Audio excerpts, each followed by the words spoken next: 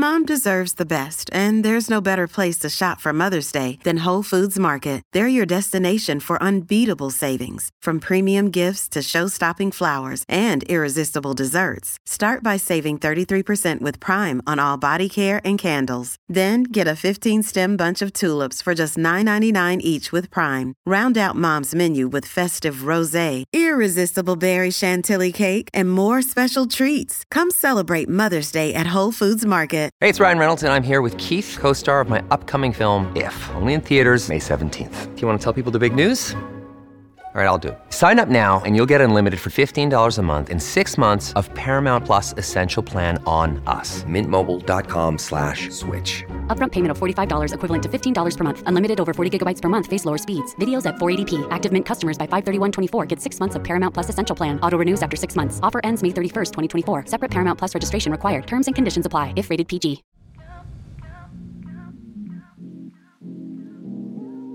Welcome to Inclusive Collective, where we share stories and learnings of inclusive people, organizations, and innovation.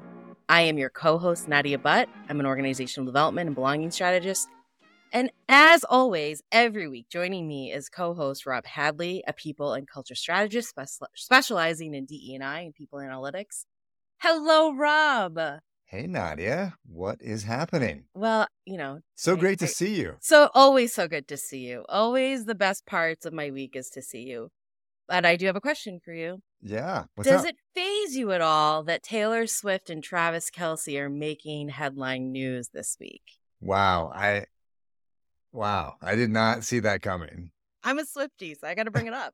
And you love sports, so our worlds are colliding right here, this Rob. is, I can tell you how big this story is that my parents were asking me about it. My dad actually texted me about the language. He was reading this interview from Micah Parsons, who's a linebacker for the Dallas Cowboys, talking about how Kelce had shot his shot and going on and on about it. And my dad was like, what is happening right now? What is going on in the universe? And I was like, I had to explain to him what happened with Kelce and Taylor Swift. And Taylor and the dating. Yeah. You know what's really interesting, though? Like, this has to do a little bit with DE&I because apparently Kelce... So Travis Kelce, for those folks, is a football player, I believe, on the Kansas City Chiefs. Yes. Okay, which we let's rename that team there. But anyways, apparently has been doing Bud Light commercials. And of course, the Bud Light boycott movement is basically going after Swift and Kelce. So it's a wild and interesting news headline that caught my eye. Definitely go after the most powerful person in the world in Taylor Swift. Definitely. Definitely. Don't mess with the Swifties. I'll tell you that right now. Yeah, exactly. Good luck. Yeah, good luck. Good luck with that. Great stuff with Travis Kelce and Taylor Swift. This week, Nadia, on Inclusive Collective, we'll be talking to wellness expert and author Rikimah Glymph. We'll also discuss Latino economic power and repugnant market concerns in the talent acquisition markets. Later, we'll be ranting about U.S. Senator Tommy Tuberville and raving about our girl, I guess I should say woman, Beyonce. Yes. Sure. And before we move on to the deets, Rob, I was hoping I could get 2 minutes of your time, particularly on measurement. So the question I have for you for coaching advice is, how do you think about measuring inclusion? So first, there's this misconception, I think, that it's difficult to measure inclusion, right? But it really can be measured effectively. And it starts by having a model of inclusion. And I always say that I'm model agnostic. I don't care what model you pick one, and then breaking down that model into its component parts and then measuring the parts of the model through the use of both sentiment and operational data, right? So it's much more common, and you're probably more familiar with it as well, for organizations to focus on the sentiment measures, so how employees feel on inclusion, than on the operational measures. But I always encourage everyone that I'm working with to do both, right? So sentiment will tell you how people feel about how included they are in a particular environment, and it will tell you what people think is happening. But the operational measures, they're going to tell you what's actually happening, okay, what's actually going on. And they work together beautifully. Like, you really can use them both together, as sentiment measures will often be a leading indicator for operational measures. So, for example, Nadia, if you use a Gartner model, you may be familiar with this model for inclusion, they have an element in that of fairness. So there are validated survey questions that we can use to assess fairness in an organization. But at the same time, there's a number of operational measures that people don't look at as much for fairness, such as pay equity, promotion rates. And those things are correlated to your survey question, right? The results that you're getting on the survey. So it would be silly not to look at them together to really get a sense of what's happening in terms of inclusion in an organization. Does that help? It totally does. That's great. Thanks for that, Rob. Okay, let's get to the deets. Awesome.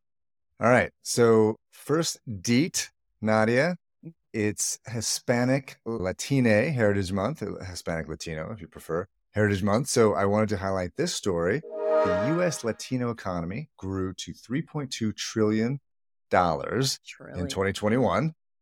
That's up from $2.8 trillion the year before. That's a huge number in terms of growth. I think there's probably some pandemic-related impact in terms of the growth, right? So going 2020 to 2021, but a huge number. So if the U.S. Latinos were a country, then their GDP would rank 5th in the world.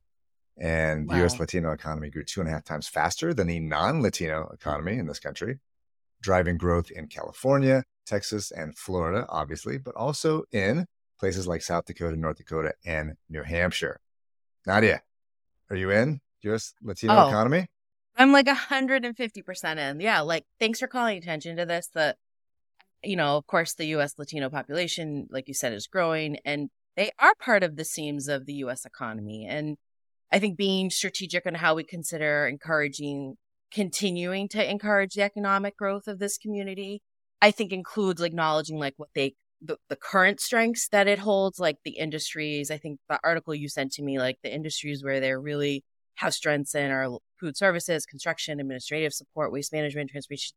And I think we need to also consider their contributions in areas like entrepreneurship, venture capital, the arts, TV, film, creatives, right? So representation matters, and the U.S. Latino community is an influential market and one that we can all learn from. So yeah, I'm all on board. Well, I think about our friend Marcos Gonzalez, right? Yes. And Vamos Ventures and his investment in founders of color and various backgrounds, but mostly in Latino founders, and the folks over at Mendoza Ventures as well, who are Latino-run venture capitalists. So I wanted to bring this up, Nadia, because whenever I'm in Kansas or Texas or Wyoming, the places that you probably don't hang out very often. You often visit. You probably don't go to these places very often. Not very often. But if you go through these small towns and they're slowing down, the population is older, oftentimes non-working at this point, their kids are leaving smaller towns.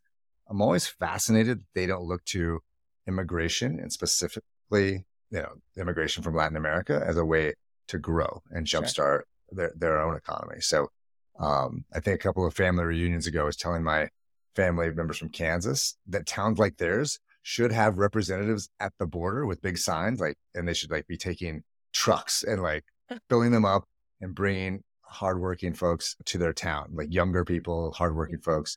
Some of I didn't get a great reaction. I was like, sure you would have got. I was like, what was the reaction to that comment? It wasn't great. They weren't excited about my plan, but some places have done this effectively, like Dodge City, Kansas, obviously.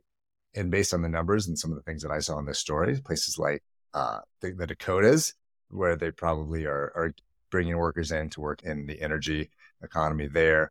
And something has happened in New Hampshire, obviously. They're getting a huge boost from Latino Something's always happening. Growth. Something's always brewing in New Hampshire. Okay, live free or die. Maybe that's what it is. Maybe people are attracted to the ethos of New Hampshire, right? Sure. All right. Well, that's great. Thank you for providing that information. I'll go on to my deed here. So, Rob, I sent you this article that was in the Harvard Business Review titled Unpacking That Icky Feeling of Shopping for Diverse Job Candidates. So the overview of the article was basically on the research that was conducted by Professor Summer Jackson, showing that companies are recruiting for a wider variety of lived experiences to their workplace, right? And then it further went on to describe how the hiring managers' fears of seeming transactional can ultimately undermine their diversity goals. And so I think we see it, for example, according to a Bloomberg article titled Corporate America Promised to Hire a Lot More People of Color the Year After the BLM Protests. So, for example, the S&P 100 added more than 300,000 jobs, and 94% of them went to people of color. So I think it's suffice to say that there was like a general consensus that building more diverse teams was necessary, but how we go about it may show up as problematic, right? Because if we're hiring for certain diversity goals, then how are we looking at the candidates? And so companies were recruiting to meet, these diversity, equity, inclusion goals that they put in place. And the article, Dr. Jackson's research, was a quote unquote uncomfortable feeling that can creep into the recruiting process. It further went on to say that among well-intentioned white advocates, there can be a sense that HR is, quote, shopping for people from historically marginalized groups, even when the real goal is to create a more diverse environment.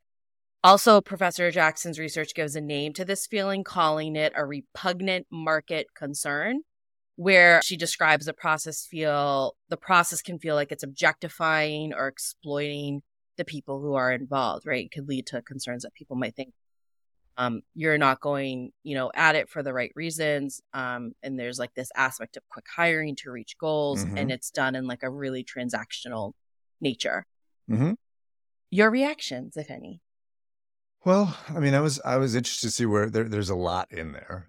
There's a lot that you said. There's a lot going on. There's even like this undercover aspect, right? Where the writer is with a company and they're making decisions and really learning what's happening in terms of the decisions that they're making. So company wants to diversify. They end up over-indexing on hiring younger professionals. And this is absolutely what we've seen. Yeah.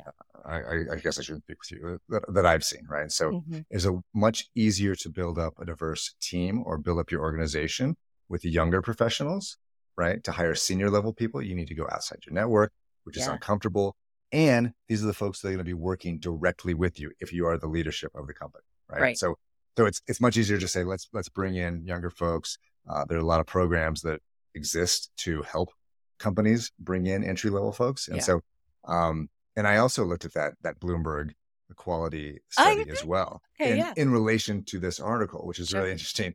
And so, was that a surprise that I brought it up? And it fits with, but it really fits with what we've seen with, what I'm talking about, right? So after 2020, there indeed were a high percentage of people of color hired into these roles in the companies that they were studying, but at an entry level and in early career roles. Right. And so we don't know if they're still there, what their advancement rates were, and we don't know how older or more senior professionals of color have fared over that same period of time. So a lot in there, very impressive article, and I look forward to seeing more of the data and research that comes from it.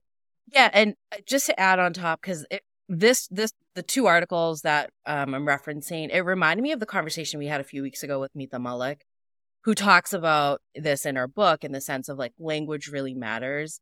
And so for me, like, and practices matter too, right? So like HR, hiring managers, the recruitment process, like oftentimes we use language in this process where we like need to hire, and I'm putting in quotes, hire a diversity hire. Instead of adding, instead of like thinking of it from the lens of like, how do I source from a diverse candidate pool to really bring and create a more diverse team, right? We are like individualizing diversity. And that to me can breed resentment. That can make people feel excluded. That can make people feel transactional, this notion that Professor Jackson is really describing. So the study was really interesting. Like you said, if people want to read it, go ahead to the HBR article or the actual study itself. But I think this is a conversation we'll probably be having in the next few months to a year, because I do think there's a little bit of harm that we're not acknowledging in the recruitment process when it comes to the diversity goals. So, more to come, I'm sure. Yeah, no, absolutely. No, definitely. Love that article. Thanks for sending that over to me as well. All right, that's it for the deets. We're going to be taking a short break, and we'll be right back with founder, author, and CEO, Rikimah Glymph. At Evernorth Health Services, we believe costs shouldn't get in the way of life-changing care, and we're doing everything in our power to make it possible. Behavioral health solutions that also keep your projections at their best? It's possible. Pharmacy benefits that benefit your bottom line? It's possible. Complex specialty care that cares about your ROI? It's possible. Because we're already doing it. All while saving businesses billions. That's Wonder made possible. Learn more at evernorth.com/wonder. Welcome back, folks. This week on Inclusive Collective Podcast, we welcome founder and CEO of Be Well 365, Rikimah Glymph. Be Well 365 is a wellness brand that provides resources and creates spaces for deep reflection and autonomy to drive sustainable and impactful wellness outcomes. Rikimah's consulting services at Glymph Consulting focuses on business infrastructure development, mentoring, and individual wellness. She is a writer, mentor, advocate for equal rights and opportunity. She previously served as Chief of People and State Operations for Bernie 2020 and Global Director of People Operations for Demagi. She has a passion for improving the lives of those around her, and we are fortunate to have her joining us this week. Rikimah Glymph, thanks for being with us this week on Inclusive Collective. Thank you for having me. Super excited to spend some time and get a chance to get to know you all and talk a little bit. Yeah, Rikimah, it's great to have you. Pleasure to meet you. Well, the first question, I want to talk about the book a little bit. So you wrote the book. It's called Total Wellness, a Millennial and Gen Z Guide to Living a More Balanced Life. What are some of the challenges to those generations specifically that require a wellness approach? First of all, thank you for having me. I'm super excited to be here. Like I said, one of the things that has come through and the work that I've done over the last 15 years is just that for the first time ever, this is really a generation that's got a lot of stuff being thrown at them. A pandemic, mass shootings, uprisings, social injustices all over the world. I mean, you name it. And to add insult to injury, we're all also having kids at the same time. Life is lifing, right? And one of the things that I've seen in the work that I do, because oftentimes I'm consulting with different organizations to support their staff, is, millennials, they are struggling with balance. They're struggling to sort of continue to keep going with the same level of rigor and energy that they had, pre-pandemic, for example, right? And so the more I was coaching, the more I was like, listen, this is not a work issue. These guys, some people are occupationally unwell, but this is actually more about like what we talk about when we talk about comprehensive wellness. Are you environmentally well? Well, how can you be? There's so much going on around you. And if you're in social justice work, or, if your population is impacted by some of the things going on, or all the things rather, right? That's going to impact your environment. That's not just about your home. It's also about when you walk through the streets and, how you sort of exist in the world. Financial wellness came up for many, many, many of us because all of a sudden the pandemic meant we were taking care of extended relatives, right? People were losing jobs, kids were home, right? And so that started to shift things. Also, our social networks broke down, right? Many, many of us who are used to those hugs, who took for granted those dinners and those happy hours, many of us struggled. And a lot of people were reaching for me, right? That's where, you see a lot of questioning that's happening with the churches and stuff like that. Folks are like, what is happening? So the book was written because I was like, guys, we can't look to employers to fix this. We have to be the change that we need to see in our lives. The employer is only a smidgen part of that. They're going to pay us. They're going to give us the benefits, right? But like, are they responsible for our kids not being okay? Are they responsible for us being up late at night, going down rabbit holes and being stressed out about the world around us? Or, are they going to help us with that mild depression that showed up and slipped in on us out of nowhere, right? So that book was meant to like be something that both said, hey, wake up. We do have things to pay attention to. And in case you don't know where to start, here are a few ideas to try and help you get going as you start your journey. So as you know, there have been an increased kind of focus on diversity, equity, and inclusion efforts in organizations over the last few years. And Rob and I talk a lot around diversity, equity, inclusion in the business world. And of course, we're observing like a lack of execution or effectiveness. And that's an impact on everyone, right? From not even just employees, but like consumers, community. That's right. You coach many of the folks and say that not exclusively, but you coach many of the folks in that middle management. And, there's an impact on that middle manager kind of level as it relates to operationalizing diversity, equity, inclusion in the business world. What are some of the other impacts that you're observing as you coach some of these folks? I mean, I think many managers are losing steam around it, quite frankly, because they're saying, hey, look, we're being told to diversify, but we're not changing how we're operating, right? Or we're saying in practice, we believe in DE&I, but we're not living out that practice. I think that's one of my biggest frustrations. And it's partly why I decided not to go work internally for organizations anymore. Because I said, listen, I get up every day giving you all I got. But when you tell me you believe in a thing and I don't see you living that out, I've got questions about if this is really what I want to be doing, right? Like, are you performative or are you in practice? Are you in rigor, right? Like, are you disciplined enough? And so a lot of the middle managers are struggling because they say, listen, we bring in all this diversity. We don't know how to retain it. Yeah. We absolutely don't, because in practice, it sounds good, but in actuality, we're not operationalizing that, right? Like, we are not putting safe measures in place to make it so that people feel like this is a home for them also, right? We're going to give you an on board, but we're also not going to change some of the policies that directly impact folks who may be coming in with different levels of diversity, disabilities, right? Like, so many in this generation are all being diagnosed with all of these different, ADHD, rampant, right? Depression, rampant, right? Like, functional autism has also become a conversation, right? Yet organizations are still saying, let's turn and burn. Yeah. Get it done. Stay on those deadlines, right? Like, Get it done. Right. We'll accommodate you, right? Like, we'll give you all extra week. But outside of that, you're not going to get anything else. Not really, right? And we'll get you a coach, but we'll get you a coach that doesn't fully understand what you're going through, which means that they can't possibly give you solutions that are, that are meant for you, specifically given your set of issues, right? Or challenges. So I think we see a lot of that kind of behavioral stuff going on.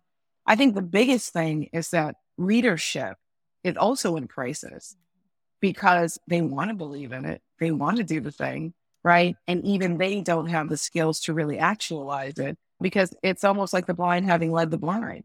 We're all coming from the same people who trained us all how to behave in the same ways, with the same values, with the same ways of operating. And that unlearning and that sort of acknowledgement that, like, we don't have it figured out, or reaching for people who may know a little bit differently or better or more, specifically people who are impacted, right? We're not even listening to people who are impacted. The last thing I'll say is that we have had an influx of consultants who have all said that they are DE&I practitioners, that they've got it figured out. And then they walk into the organizations and they're essentially imploding these organizations because they're ripping off Band-Aids, opening up wounds, and can't close them. Yeah. Right. And so now you got all this primary, Trauma. secondary, tertiary trauma happening. Right. Yeah. And now everybody's like, the organization did it. You did it. And the org is like, wait, what? We don't even know what this really looks like, what it's supposed to look like. So there's a lot of irresponsible behavior because I don't think people fully understood what they were getting into. And I think that because it's such a new practice, there's just going to be a lot of stuff both that we're learning, and a lot of people who are going to end up being hit because of it. Yeah. Yeah. I started laughing, but I was part laughing, part crying. I was thinking about the courageous conversation movement, like under the auspices of untrained facilitators and all the damage that has done. So you talked about the pandemic, and so I want to go about the pandemic, and I think it's over. I don't know anymore. I don't know where we're at, but has anything gotten better? I was just looking at the LinkedIn top startups, and almost all of them are mental health startups, right? Like there's huge investment in mental health. Is anything getting better, either anecdotally in your world and you being out there and working with companies and organizations and people, or any data that you've seen? What is your take on this? Yeah, I think people are getting to a place where they're standing up and saying, I'm choosing me. And as a result, you see people who are leaving these organizations in droves, right? You see people who are unionizing on a flag, right? And you see the more youthful population, I don't call them youthful because I'm feeling ancient today. Yeah. The next grouping that are coming into the workplace, you see them saying, I'm sorry, Mr. and Mrs. Leader, I want a seat at the table or else I'm out of here. And so there is a lot of self-empowerment that's present, right? Like there is a lot of gloom happening. A lot of people are trying to really dig themselves out of what feels like a perpetual lack of joy, right? Because it feels like there's always something. Yeah. And depending on how much of the news you're watching, depending on what's happening in your organization, the world could feel real heavy today, right? Yeah. But then I see this glimmer of hope because I see people saying, hey, I'm going to start my own business then. Yeah. Hey, you don't want to listen to me internally? Fine. I'm not going to cry about that anymore. That won't be a crisis moving forward. And I think that's for several reasons. One, because I think people are just kind of sick and tired of being tired. Two, I think the pandemic did something very different to our mind. Mm-hmm. Many people say, I watched people die. I watched people not come back. I watched people change, specifically our friends with long COVID. People's lives changed, right? The school systems changed. Everything changed about how things were working. And so you have a lot of people who say, I don't know tomorrow's promise, so I'm living today. Mm-hmm. And so now you're starting to see people spend. You're starting to see people travel, right? And I do think that, like, for whatever it's worth, the pandemic's still here because the numbers are increasing again, right? We know that part. But I think that people have gotten to a place where they have been so petrified of not making it that they are like, now, make it or not, today is going to be a good day. Yeah. I'm going to do whatever I want to be doing today because tomorrow's not promised. And that feels like a positive shift. And from my perspective, because I'm saying part of people's unwellness is that they feel like they don't have agency, right? Or there's something around that agency part. In this instance, I'm saying people are taking back agency, saying, no. Even if I have to go and work my butt off to make ends meet, I'm going to go do that because that's better than living a lie or being in an organization that doesn't appreciate me. And that feels good. So. Rikimah, you talked about travel just now, and that's one of my favorite topics. It's what I do to experience joy, and in some ways, I think it's a way that I mitigate my own burnout. And so you offer wellness retreats, and I was wondering if you could share a little bit more about, like, who are they designed for? What could people expect? Like, what are those wellness retreats really all about? They are designed for folks who are ready to go on a journey. More recently, I have said they are designed for anybody who's looking to do something different than what they did yesterday. Because there's so many people that don't realize that they need to be on a journey. I talk to people all the time who are like, I don't know, I just feel blah. That's the word, blah. Yeah. Right? And so the idea is like, well, blah represents overwhelm in my line of work, right? Like, I know you're overwhelmed. That's what that tells me, right? And so is it about the environment? Is it about what's happening in the home? Like, what is it? A lot of people will come hang out also because they're like, we like how you travel. Because I'm going to go to Turks and Caicos and turn up. That's what I'm going to do, right? And we're going to learn about some wellness stuff. I'm going to take you through it all, right? We're going to cry together. Also. Can Rob and I sign up for this? I'm telling you, yes. I'm signing up We're right now. Right? I mean, we always have, dedicated chefs that are going to cook you wholesome food for your body. But if you want trash, I'm going to get in the car and go get that for you. Why? Because wellness looks different for us all, right? And today I probably want some popcorn, but tomorrow I may want a Snicker. That's okay, right? We're going to, we take them through different sessions. So on the one hand, we're training everybody to sort of really think about wellness as multi-pronged. A lot of people are like, when I eat well, I work out. And I'm like, dude, that's not it. That's like two pieces. Yeah. How's your spirit?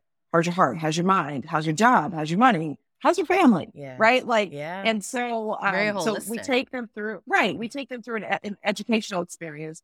And we also do personality profiling.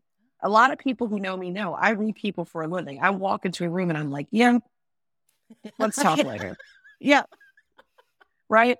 A lot of people haven't spent time to get to know themselves, which means that when they get blue, they don't know to use words like blue because maybe it's about how they've been functioning all along or something. So the idea is like to take them through a process where it's like, what are some of the communication styles that really drive you nuts? What kind of management stuff drives you nuts? How are you showing up in the world? Because I do believe that like a lot of what we go through also has to do with both our minds and how we're showing up. Right? Things can be a big deal if we want them to be a big deal, but they don't necessarily have to be. Right? I talk myself off ledges all the time. I'm like, girlfriend, it's okay. It really is, right? Like, you're upset, but why are you upset? You're upset because you had no agency to control what just happened. That's control thing. Go do your work. Right? Can't be in control. So we do that, and then we take them through a ton of fun. So you guys want to go out on the boat? Let's do that. You want to have a dance party on a yacht? We can do that too. Want to go fishing? Let's do that, right? And then by the time we're done having fun, we're still doing one-to-one coaching.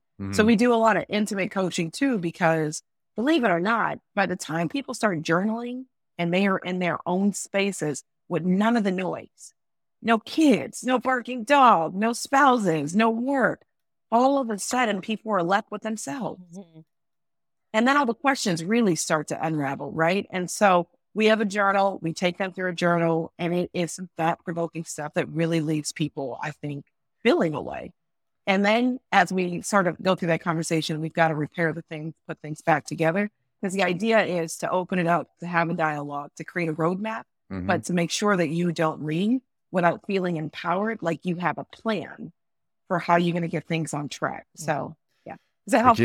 Yeah, that's great. Sorry, I blacked out for a minute thinking about myself and Turks and thinking Caicos. about the boat. There was all these great activities, and I was just kind of imagining myself enjoying them. But so let's say I can't go to one of these retreats, and so if October start to get toward October, I start to get super anxious about the end of the year, right? Like I feel like the end of the year starts like October 1st. It's like boom, it's the end of the year, and I get super anxious about the end of the year. So coach me a little bit.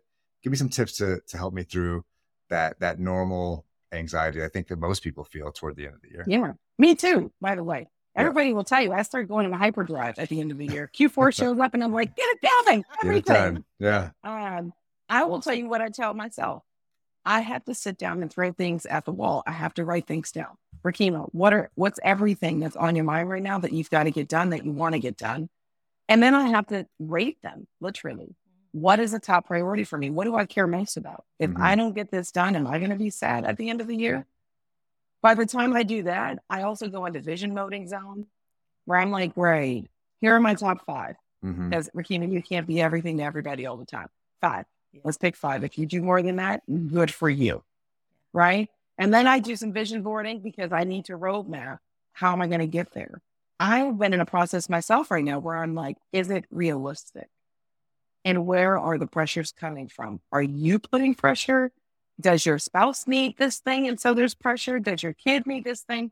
So I'm also trying to assess where the pressure points are coming from. Because if I'm the one who's being over here cuckoo for cuckoo puffs, I need to stay in my lane and chill it out, right? Like I'm telling myself, not that big of a deal. I know what you're doing, but relax. Yep. The other thing is that sometimes, like even right now, I have literally sort of basically written my list, taken things off that I'm like, I can get to that next year and I'm not going to be homeless. I'm not going to have let people down. You know, there's not major consequences attached to if I don't get it done. It's just my ego a little bit, right? And then I'm picking the top 2 or 3 and I'm saying, listen, you got 3 months to make it happen. So if you really feel that passionate, get your roadmaps together and go get a team and get it done. That's what I would say to you. I would also say, take a deep breath, make sure you get some rest, make sure you place where all the pressure's coming from to make sure that it's, that it makes sense for you. And then I would remind you that we are only one person. We can only do what we can do. And because you don't get it all done does not make you a failure. Yeah. We get to try again next year too. Awesome. I feel like I just had a therapy session. No, I feel better. This is great. I love it. Like I really so helpful. And I so appreciate kind of that insight. Rikimah, we always ask folks for a resource or a tool. I mean, of course, you just offered some. Is there an additional resource that you want to offer to our listeners regarding a best practice or anything related to DE&I? I'd say, listen, if you're going to do it, you need to make sure that you've done the research and that you have groups of people that actually have hard skills to get this done. I think the one thing that I would say to folks who are in leadership who are proposing this, they just need to know what they're getting into, because ripping out Band-Aid and traumatizing everybody when you don't know how you're going to contain that container is actually quite reckless, and it's more harmful than not doing the work itself. Well, Rikimah Glymph, thanks so much for joining us on Inclusive Collective this week. Stay with us, folks. We'll be right back with our Con Reflections and Raves and Rants.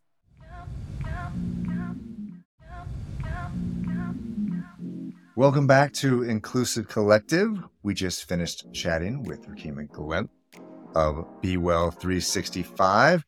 Nadia, great time. Did you learn something? Are you feeling better? Yeah, honestly, yes.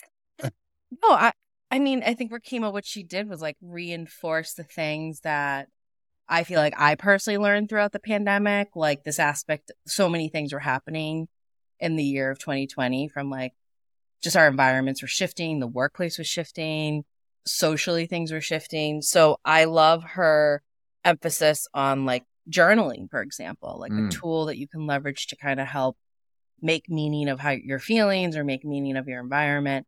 I do that right now. Like that's a technique that we use after interviewing when you're conducting research as a way to help you make meaning of the conversation that you had. So I love that tool. I hope other folks, if you don't use it or don't see it as valuable, consider it or reconsider it, because it really is a helpful tool to put your thoughts down on paper and make it a consistent habit. And for many folks, it's therapeutic. So yeah, what were your takeaways? No, I appreciated her take on thinking about middle managers and how hard it is for middle managers and organizations to implement DEI.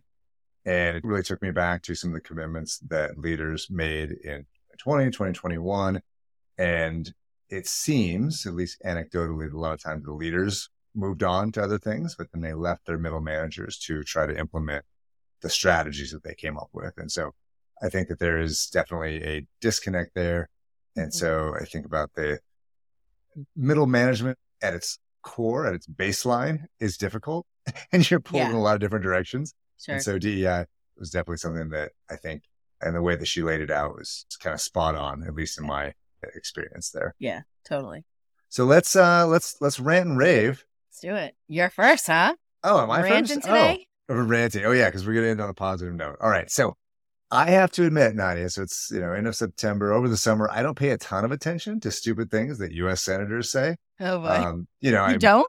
No, I prefer to drink G&Ts and tend to my garden, as you know. But now that we're back in full swing, I did want to take the opportunity to highlight something particularly head-scratchingly, preposterously idiotic that Tommy Tuberville said this week. I don't know if you caught this, but he said that the military is not an equal opportunity employer. He actually said that, he was asked why he voted against confirming Charles Q. Brown. So we've talked about Charles Q. Brown being nominated to be the first Black chairman of the Joint Chiefs of Staff. And Tuberville said that he heard some things that Brown talked about, like race, that he wanted to mix into the military. And apparently that was enough for him to vote that against set him him. off? Yeah. He wants to mix race into the military. So, Tommy. So Tubes, as they call him in the Senate locker room, has a history, as you know, of openly racist remarks. Earlier this year, he said that white nationalists weren't necessarily racist. He has only been in the Senate, sadly, for 2 years. So we can look forward to another several years of overtly racist comments for him. So good luck to us all. Good luck to us all. And let's reelect somebody else. Or elect somebody else. Anyone else. Anyone else. Yeah. Well, let's end on a happier note. So a concert that I regret not going to this past summer was the Beyonce concert. Like, I don't know if you heard about it, but like, I heard great things. And on top of it being like a wonderful show, Beyonce herself got word that a mega fan who waited 25 years to watch her perform live couldn't make it to her concert because he was denied access to his flight this month when the airlines couldn't accommodate his wheelchair because it was reportedly too tall. So the Beehive, who are, Beyonce fans, I know, got together, tagged Beyonce so she would take notice. And then once she found out, flew the fan out to the concert. Super happy ending. And the fan enjoyed himself thoroughly at the concert. Amazing. I would expect nothing less. This Class is big, act, right? Yeah, Come on. Total. Well, folks, that's it for Inclusive Collective this week. Just a reminder that if you're looking for diversity, equity, and inclusion and workplace culture strategy, consulting, problem solving, or training, you can reach me at Nadia@NasConsultants.com and Rob at Takanoconsulting.com. Inclusive Collective is a production of Rikimah Media and edited by Ari Mathey. We would love to hear from you, so send us your feedback at inclusivecollective@Rikimah.com.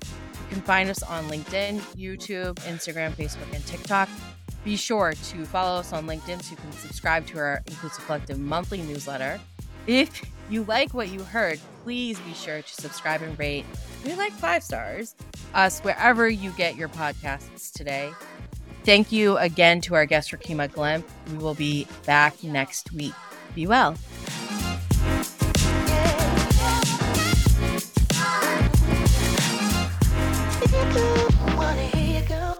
To the Left. That's my favorite Beyonce song. That one. It's a great song. That's my favorite.